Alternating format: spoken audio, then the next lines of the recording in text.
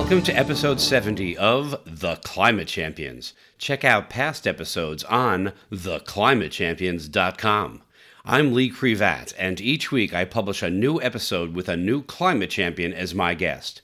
If you or someone you know is a climate champion, please let me know at www.crevatenergyinnovations.com. This podcast is being brought to you in part by the Department of Energy's Advanced Grid Research Group, whose purpose is to accelerate innovation in electric transmission and distribution technologies and create next-generation devices, software, and tools to help modernize the electric grid.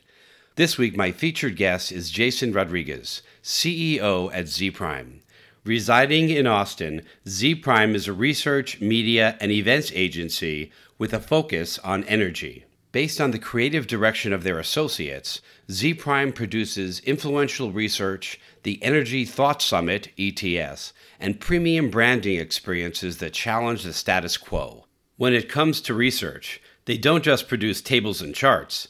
They deliver opportunity-focused, actionable insight that is both engaging and accessible. Their business insight solutions incorporate a wide variety of research tools, including in-depth executive interviews, surveys, and in-house database research with granular analysis as well as a cache of ad hoc solutions. Combined, ETS and Zpryme represent digital and physical solutions that share stories of real people and engage ideas and products influencing the grand energy transition. I love that. The grand energy transition. And speaking of difficult challenges, COVID-19 infections are on the rise many places in the world. So please be careful out there. And please remember, we're all in this together. While being cautious and alert, please be supportive and kind. Also, take the time to thank the people who are taking personal risks to keep our world moving forward. And if you are one of those people, thank you very, very much. As CEO and co-founder of Zpryme, Jason leads the strategy and the direction of the company's market research, events, and advisory work in the clean tech and energy industry. He helps energy companies enter and succeed in complex and intensely competitive global markets.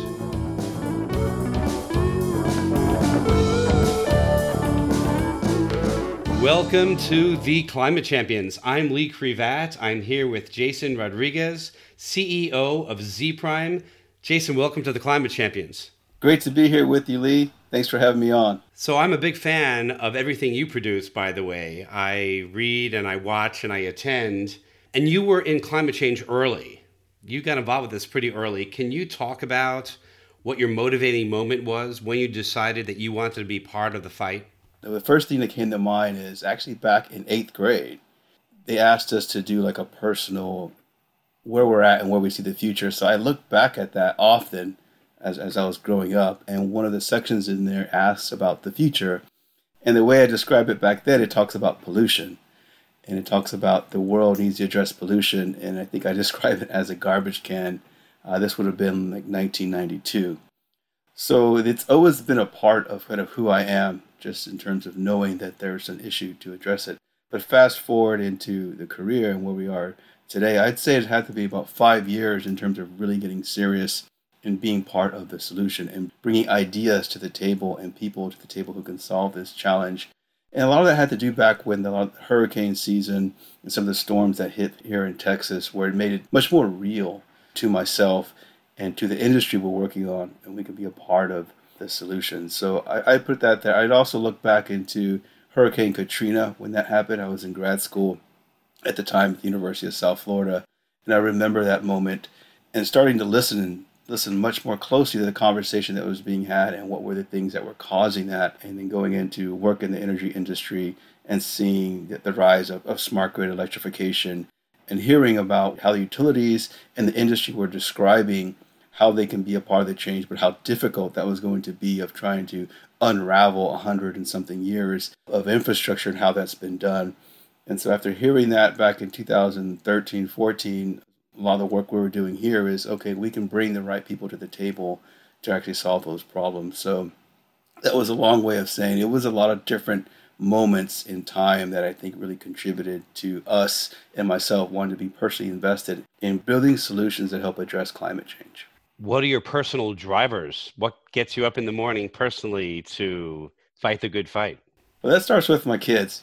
First of all, I have an 8-year-old, a 6-year-old, a 3-year-old, and an 8-month-old. And if you look at the timing, right, my daughter was born in 2014.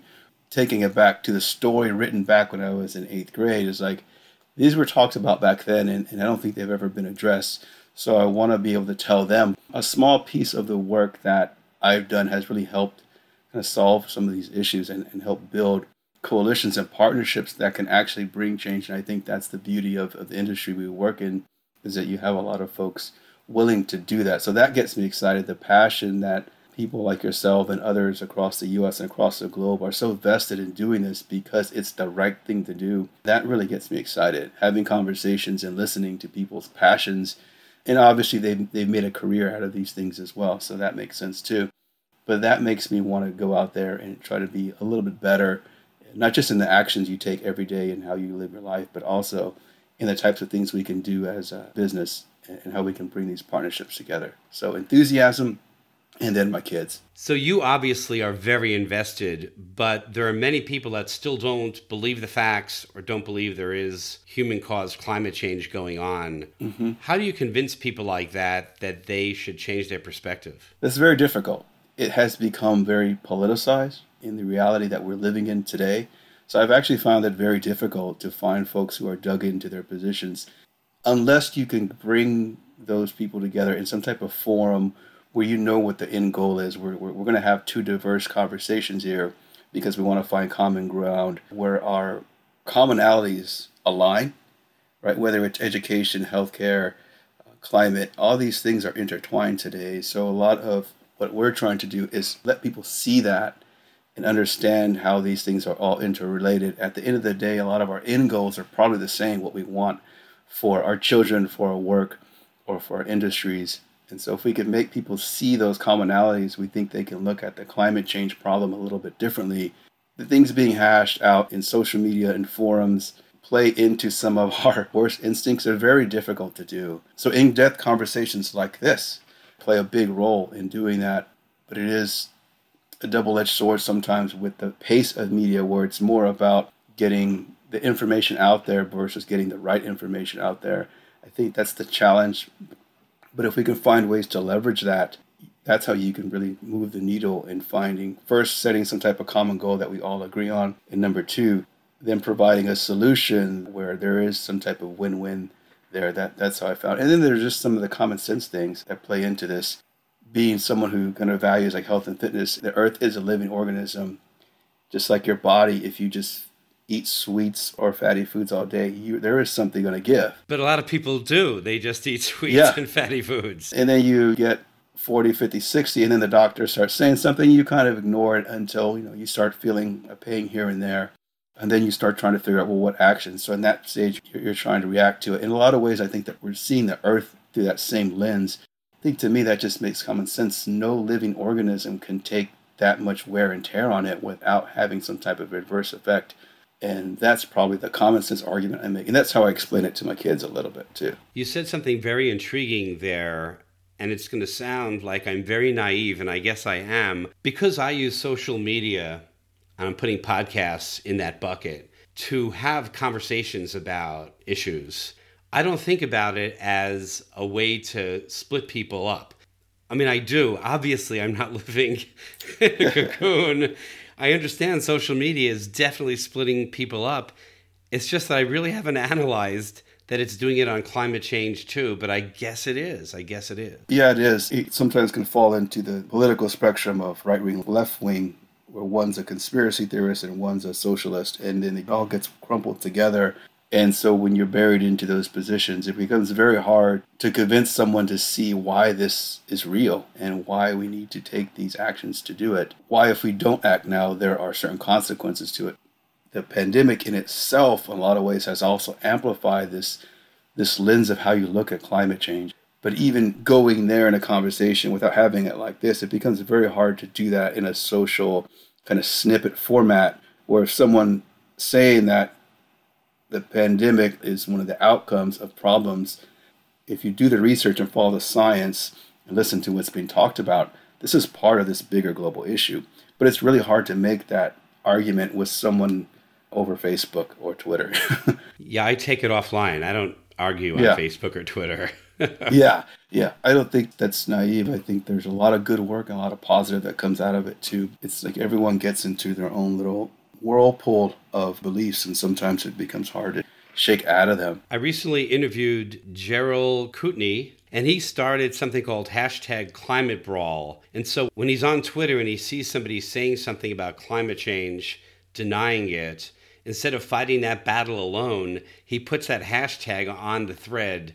So he basically is calling in all the people that are part of that movement I like to that. help with the facts. Yeah, I was pretty Yeah, excited when I talked to him and understood about that. yeah, yeah. I think that's it, like facts. But even then, it becomes a challenge because then you get the sharing of links. But yeah, facts at the end of the day should win the day. But you mix emotion into it and politics, and it becomes very difficult. You mentioned the pandemic. How has the pandemic affected what you do and how you do it? From a business perspective, it's obviously changed in that we were a business that did a lot of physical events and thought leadership, and that was a core part of our business. So it's allowed us actually to really focus in on what we're really good at and find new ways to deliver that in a new format. And it comes down to having engaging conversations that are meaningful. And if you can do that, then I think the pandemic has really allowed us to really focus in on that core competency as a business. That's a work in progress, but it's also been a good pivot that we've had to make that I think as any business should be diversified. And it really allowed us to focus there. I think from how we live and how you operate as a family, obviously it's been life-changing in terms of being able to peer through some windows that I never had a chance to view, especially with regards to your kids' education. Even though you're taking them to school every day, you bring that inside the home with three other little ones. You see it very differently. You see what motivates your kids, and you also see where they kind of need some more help and where you can actually be a part of their growth a little bit more. So that's been a great experience for sure. But it's definitely a challenge there. But as far as impacting what we do, I would say from the messaging and the work we're doing, I think it's definitely heightened our sense of urgency to talk about climate change much more directly. It goes back to the conversation we just had. I think a lot of us in this space of clean technology, I mean, we had this conversation in January. Should we be very upfront with our positions, or should we try to take a little bit more neutral ground? But the pandemic has said, no, we have to really stand our ground and be a voice for this change and be a voice for information, the right information, for the facts. And I think that's definitely pivotal in terms of, before that, I think our work spoke for itself, but we were hesitant to be so direct in terms of addressing some of the naysayers out there, particularly being Texas-based, where you're just like Houston and oil country, and everything that happens is built around that. That's how it could become very, I wouldn't say controversial, but there's jobs on the line. There's a lot of folks in West Texas who make their living off the oil and gas industry. How to have that conversation there, but we knew we could have it productively, especially if you can point those economic benefits out of addressing it in the right way and having a long-term solution to addressing climate change. Listening to what you just said, what I heard is this. We as a society knew that a pandemic could happen, but we didn't say very much about it or take a lot of proactive actions because they would be inconvenient. They'd be costly. We'd have to dedicate a lot of our thought to something that we didn't know exactly when it would happen or even if it would happen. And that climate change is in the same boat. And now you want to make sure, and so do I, by the way, that we are proactive. And I would add, and I'm not trying to take their banner, but with Black Lives Matter, it's something that has been there for as long as I've been alive, certainly, and my parents have been alive. And yet many of us, and I'm guilty, accepted it as it was. We said it's getting a little better and that's okay. And I think that is also part of, we can't just sit back anymore with the problems we have. We have to start to address it. Oh, I 100% agree. I 100% agree. I think you've described it perfectly. I think we all were accepting incremental change, understanding a handful of folks understood that times like these were coming, but the pandemic unleashed a lot of the inefficiencies or the ills that I think we knew were there. But yeah, I 100% agree. Can you talk about what Zpryme does and what you do in a little bit more detail? Sure. So Zpryme was born actually out of the first recession. And some of your early work, right, the Obama stimulus, when the smart grid stimulus was launched, we started in 2007 as a primarily market research company. doing your traditional data analysis, market analyst coverage, doing forecasting for several industries.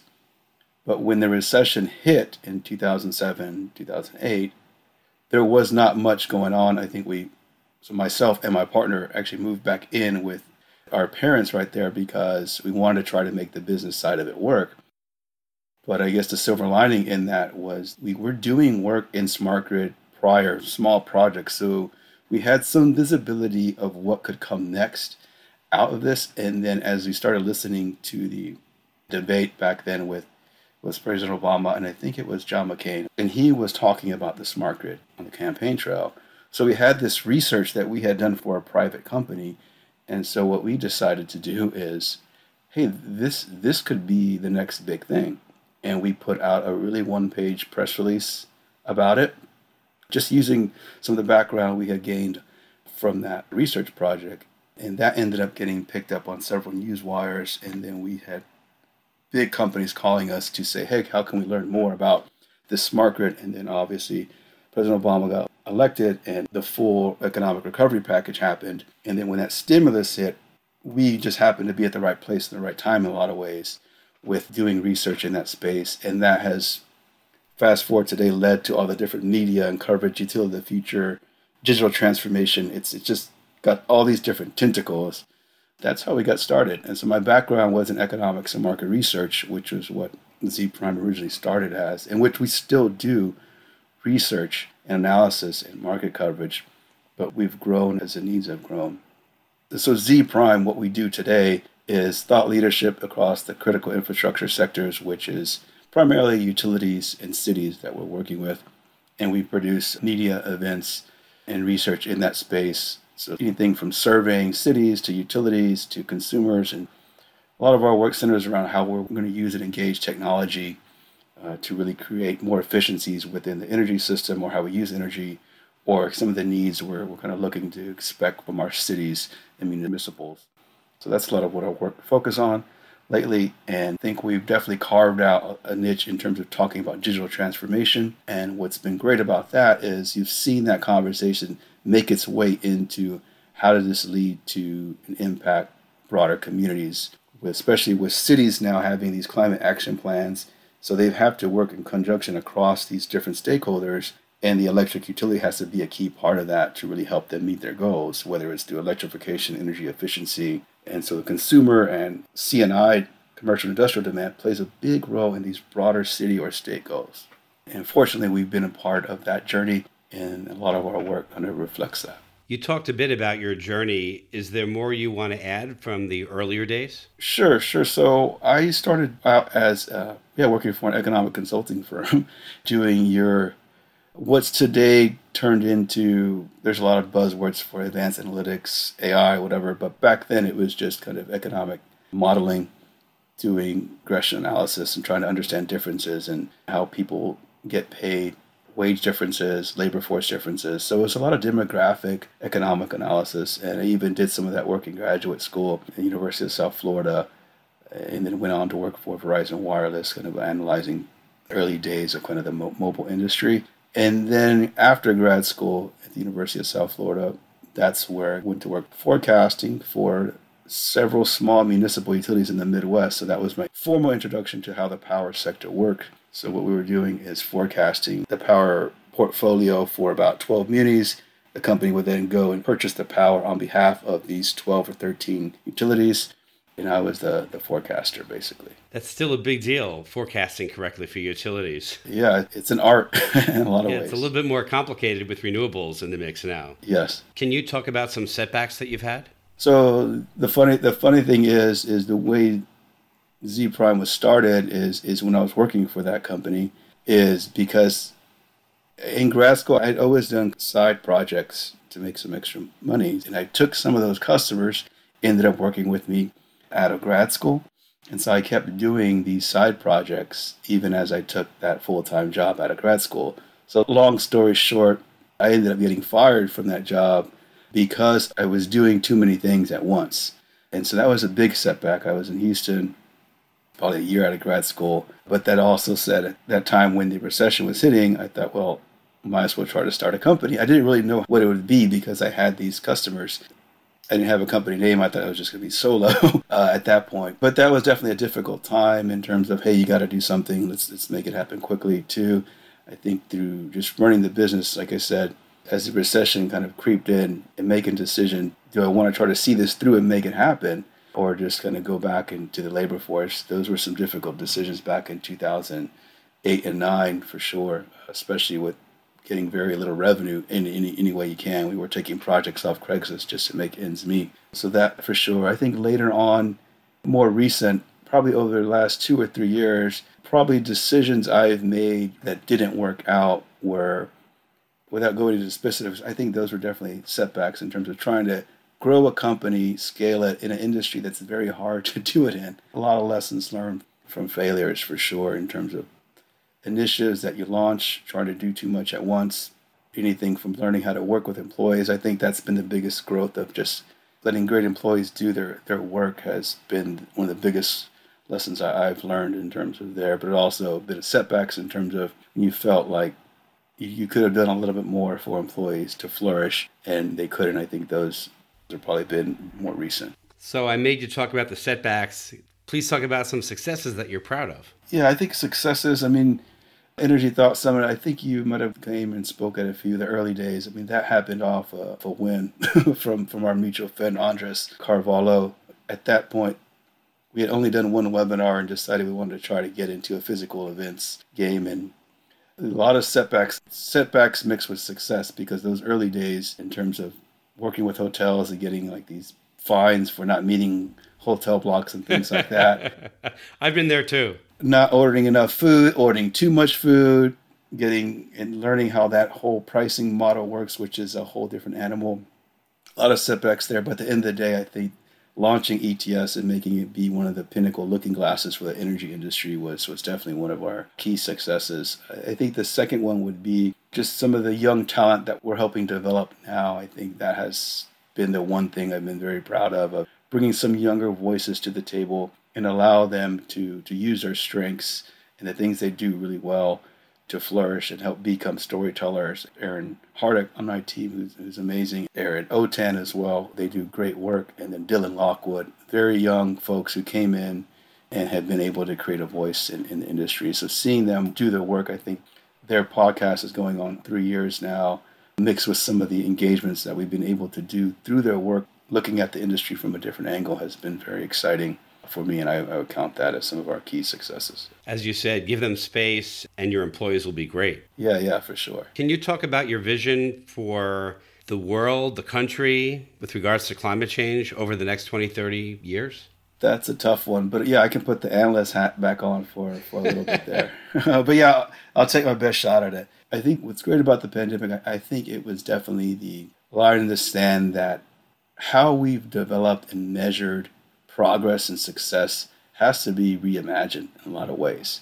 Because if it's just off GDP growth, number of buildings, how many people we raise them out of different income brackets, I'm not sure those outcomes and that type of pattern is sustainable, right? That the whole idea of mega cities growing and concentrated urban living is just going to be hard to do, especially hopefully that the pandemic has shown us that pure model of rapid growth just for the sake of that 1 or 2% extra growth of GDP, I think the indirect impacts of that are probably not the way to go. So in terms of what I would like to see with climate change is just reimagining city life and urban life and trying to have these, hopefully some type of social equity or social assets that we can develop to where there's incentives for people to follow their passions, and whether that's sustainable agriculture, building farms, building robots that help develop urban communities in a sustainable way, finding more ways to reduce waste and reuse it in innovative ways. The foundation of the future has to be built upon some way to really change the social fabric of the calculations we make that define kind of what success is and is not. The second part would be, I think, the financial system and how we finance green infrastructure or climate initiatives has to also be relooked at before we get there, because traditional VC model and even kind of public sector funding is really not built to change the way a society lives because we've just done it.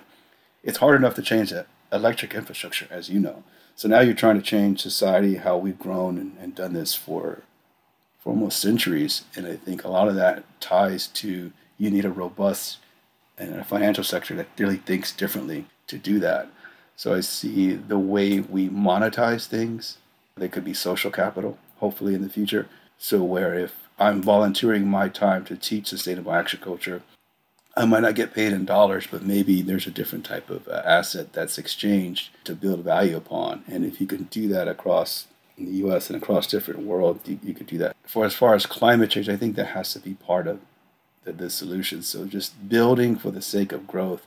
Population can grow. I think that's great. But also the way we're defining livelihood and those metrics that governments use to do that. And even businesses, I think, have to be looked at very differently. And those have to change to get to that future 20, 30 years out where I wouldn't call it a utopia because I think there's going to always be some type of adverse effects to whatever we're trying to do, no matter how good our intentions are. I guess the one prediction I would put out there is the car society culture that the U.S. has built and thrived on, right, was probably one of the main backbones of the Industrial Revolution, probably goes away. And car sharing and how that works, I think you see a very different model. Even the whole concept of ownership, home ownership probably changes a little bit as well. Again, kind of going back how you develop value and assets. So if they could start building value out of college, so you're paying rent from 18 to 20 something, if I was making investments into the community and getting some type of equity from return, I think you could really look at value building very differently. It enables younger people to make choices they probably want to make that really mitigate the impacts of climate change earlier if you can give them a roadmap to kind of increase value. Because the traditional model, hey, I'm going to get a house, I got to save. It forces you into these lifestyles that probably are, at least looking at Austin, right, it's a good example. The homelessness and the amount of cars on the road, it's hard. So less cars, a whole lot less. Hopefully you can go down to one car per household in 30 years, hopefully faster than that. But I do feel strongly like there are certain structural changes that need to be made. These are long fights that need to be had to get there. There were a couple of things you made me think about that I think are worth underscoring. You didn't use this term, but you made me think of the term balanced scorecard. Yeah. Sometime around the middle of my career, instead of only focusing on bottom line money, the leaders that I worked with started realizing that we couldn't just focus on the money. We also needed the people that worked at the company to be excited about their jobs. And that became part of a balanced scorecard that we developed. And having happy customers and building quality projects, all of these things started becoming things that we measured instead of just the bottom line. Now, there was a belief that it would help the bottom line with a company that was excited to get to work every day and excited customers. You could always justify it by saying in the end that will help the bottom line. I think part of what you were saying is that the country, maybe not just our country, but all countries need that concept of a balanced scorecard where we measure other things except money. Yeah. 100% there. You also brought up the concept that it could be the end of the car economy. And you did not mention that during the pandemic, many people are finding that they can do much of what they used to travel for right from their own home. I'm not saying there won't be any travel, but I think there's a good chance a percentage of people will be driving a lot less and traveling a lot less, because they've found they can leverage modern tools, modern technology tools, like the Zoom platform that we're using now. Yeah, 100% agree. The data we have out there, like 50% of those working from home want employers to implement long-term plans to work from home. And this is for folks who didn't have that option before. So I think employers are going to listen. It's going to have to be part of the package to get the new talent as well. And ironically, like bike sales are up, tent sales. You try to find these things in your store, and I think it just comes back to the family unit just discovering that's just as fun as some of these things we're doing. After this call, I'm going to be on a Zoom call with all the people in my family, on my side of the family, which we never did before, and now we do it every week we get together. That's awesome, yeah. That's part of the balance there. But yeah, I agree. I brought up the pandemic affecting cars. How do you think the pandemic affects your vision of what the future looks like with regards to climate change? I would bring it back to the start of the conversation in that I think it's just being a lot more purposeful out there. And it's funny, but I feel like a lot more voices are willing to listen and know they need to be a major part of the solution and make major investments in there. So even as tough as some of the economic pains are right now, you are seeing several governments across and major corporations really double down on efforts for clean tech, whether it's electrification, trying to be 100% renewable. So all those things are being purposeful with moving the needle on climate change. Just like pandemic has become a part of everyone's life across the globe, I think addressing climate change becomes part of the norm across people's. And that's exciting because it was really hard to have that conversation outside of that clean tech community sometimes when it becomes part of the general lexicon. I think it changes the narrative, and you can have conversations that we couldn't have differently. You can have these demonstrations at shows, at community events, and you'll get that engagement that I don't think that door was as open prior to the pandemic. So in that case, it's an exciting time to be in this space, and it really lends itself to this is the time and this is the moment for us to do something big. You do find some people that aren't wearing masks out there, but the majority of people are either keeping their distance from other people or wearing masks with some understanding that they're protecting other people just in case they have it and don't know. And I think in the same way, you're going to find people that drive gas guzzlers for a long time to come, but at least it's out there that people understand that they're making a choice and that it's not just a choice for themselves, but it's a societal choice by trying to damage the environment less. It's not just about yourself. Yeah, that's another silver lining I point to, especially the early days, right, where the whole country was bought in on keeping everyone safe. Obviously, right now, when we let up, right, the government let up, but there was for 6 weeks or 2 months, the country was bought in, regardless if they believed it or not. And to me, I think it showed the better angels of us all. We were willing to make some really hard sacrifices for the greater good. And I think we should find hope in that for sure. At least I did. Yeah, hopefully the climate change sacrifices won't be as difficult for such a long period of consistent time of difficulty. Hopefully there'll be short bursts. What kind of car do I buy? How do I commute to work? Where do I live? Do I insulate my house? Those are easier choices to make than staying sheltered in place for a long period of time. Yeah. And I think that's for most of us converted in the room, that's what we're advocating for. And it shouldn't have to take this type of catastrophic event to force us into moving into that bold action. But I agree, those choices are much easier. Do you have any questions for me? Yeah, I do. Especially on electrification. As I know, being in California, working for SDG&E, you were part of that foundational work and got to see a lot of that. To see where it's at now, like what has that been like? To see the hype, especially like the Super Bowl, right? The Super Bowl like had everyone so pumped up about electric vehicles. You take it back to 2011, 12. These conversations have been had for such a long time. So what has that been like? When I used to present about the Nissan Leaf and the Volt soon coming out, people in my own company were accusing me of talking science fiction. And when I talked to customers, they really thought it was science fiction. So yeah, I know what you mean. And that was maybe 2009, 2010, those conversations. So it's super exciting. It's wonderful. I think of the years I spent leading those efforts at SDG&E as my best years. I had a great team, great leadership, and we were focused on really making a difference in the world. It was fantastic. I love where we are today. I'm not going to get into the details because I don't want to advertise my own stuff on the podcast. Yeah. There are a couple of companies I've launched this year that have that as a focus, trying to move that ball forward more and faster, and I think we might have a chance. So I love looking at the beginning, I love looking at the middle, and I love trying to get us toward the end. Yeah. So my follow-up question to that, just on electrification for a little bit, using like some of the parallels of maybe like BlackBerry and how Apple, what I like to ask folks who follow this is, will Tesla have 4 or 5 competitors out there in 5 to 10 years that we will recognize? That's an impossible question. My brother bought stock in Tesla because he felt it would one day go to 1,000. He made a little bit of money on it, but when it came back down, I think he sold around 500 or 600. And now he's kicking himself because he would have had his wish already. Yeah. I'm a Tesla fan. I love the vehicles. I've been driving them for a while. Nothing like it. I drove the Leaf first. It was a good vehicle, but it didn't make you feel different like Tesla does.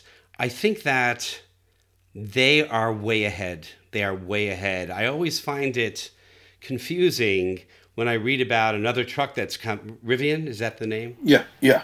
I'm always confused when I see the press on Rivian saying they're going to give Tesla a run for its money. Tesla has been doing this a long time, and people for many years, until recently, were punishing their stock price. So what's the big deal that there's a threat to Tesla? They're 10 years behind. I think it's going to take a while for anybody to catch Tesla. That's my bottom line. Okay. I don't know how they're going to do it. Can you talk about that? I asked that because, for the exact same reason you said, because I've seen how far they are ahead. And it's not just in design and engineering and how cool the car is and the fans and how intense their fans are. The whole value chain of how you support an ecosystem of electric vehicles in itself, they have that. And they understand that. Yeah. All the big car makers, right, especially the U.S. ones, that infrastructure and those learnings are not there. It's not software. As difficult as software is, that steep learning curve is not there in terms of when you're dealing with physical systems and people across the country and developing that. My thought is, I don't know how those key players in that EV market in 10 years, I'm kind of like with you, I don't know who is their main competitor. It's probably themselves, honestly. Elon Musk is their competitor. Yeah, which is a different story. But obviously, I would love to see those traditional brands be there. But like with technology, those traditional brands eventually died out. Remember, IBM, right, for example, owned that PC market. They're not in that game anymore. That's my thoughts on it. I would love to see some traditional guys get there, but I don't know if they can. I'm going to say one more thing Yeah. on this topic, and that is that they are way ahead on self-driving. Yeah. They have millions and millions and millions of miles with people actually taking their hands off the steering wheel, where they have all that data. That's going to be hard to catch. I understand that Google's Waymo has also done a lot of work, but they're not a car company. They're going to try to sell that. Yeah. Tesla has their own. It just seems like an incredible advantage. Yeah, that's my thoughts on it there. And I guess on the electric, I do think, too, that what's exciting there is younger folks are excited about electric vehicles. You've tapped into the cultural love that Americans have with cars. Because that's a real thing, especially here. You mentioned Texas and trucks, right? That's real. Like, we love our trucks. It's part of, Grandpa drove the Ford. I think that's everywhere across the country. Ford just announced a plug-in electric F-150, and next year or the year after, they'll have an F-150 that's fully electric. It'll be very interesting to see what happens to those F-150 owners now, whether they go that way or whether they go Cybertruck. Yeah. Let's see those Ford loyalists if they turn. Yeah. I guess to end on is that what that excites me is that you have this whole generation that's opting in very early on to solutions that really help us be a part of the climate change battle that we've all been trying to advocate for a while now. And say what they want about Generation Z. Like, I think they're not going to wait. That's for sure. They're not going to wait. They don't want to wait. They're like, why wait? I think they'll find a way to make it happen. It may not be how we want it to unfold, but it will happen. On that note, I'm going to wrap this up, and I'm going to wrap it up with a rap. Jason's career path, it was made learning about pollution in 8th grade. You saw hurricanes and thought, that's a rotten deal, but on the other hand, it made climate change real. You're into coalitions and partnerships and cleaner grids, and that's how you explain it to your kids. A lesson from the pandemic, the way the initial urgency went till, apply it to climate change, no more incremental. It was the smart grid stimulus that helped Zpryme because you were in the right place at the right time. Pre-Zpryme, it was your job that was the last. Energy demand is what you'd forecast. It was a lesson you learned to appreciate your employees. If you give them space, they'll do great. In the future, in the vision that you see, an end to the car economy. Losing a job, it's hard, that's true, but it brought out the best in you. Oh! Lee, you made my month right there. That was amazing. That was ridiculous.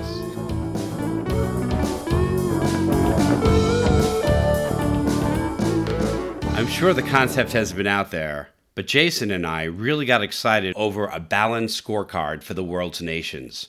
While economics and power make the world go round, climate, healthcare, equity, education, biodiversity, life, happiness, and expectancy, and other measures are becoming more clear and obvious factors to our continued success as a species. I thought it was a very interesting conversation. If you have comments or questions about the podcast, visit my website at www.crevatenergyinnovations.com and drop me an email. I would love to hear from you. And if you're enjoying the Climate Champions podcast series, please subscribe, rate it 5 stars if you're an Apple user, and tell your climate-concerned friends about it. Jason may have lost his job as a forecaster, taking on more than he could handle outside his job, but sometimes that's what it takes to fuel the risk-taker inside. Now, at another major crossroads, Jason is stepping it up again, being even more of a voice for the changes that are necessary. Stepping up to face a challenge, especially of the magnitude we are experiencing today, takes courage and boldness, critical to mitigating climate change.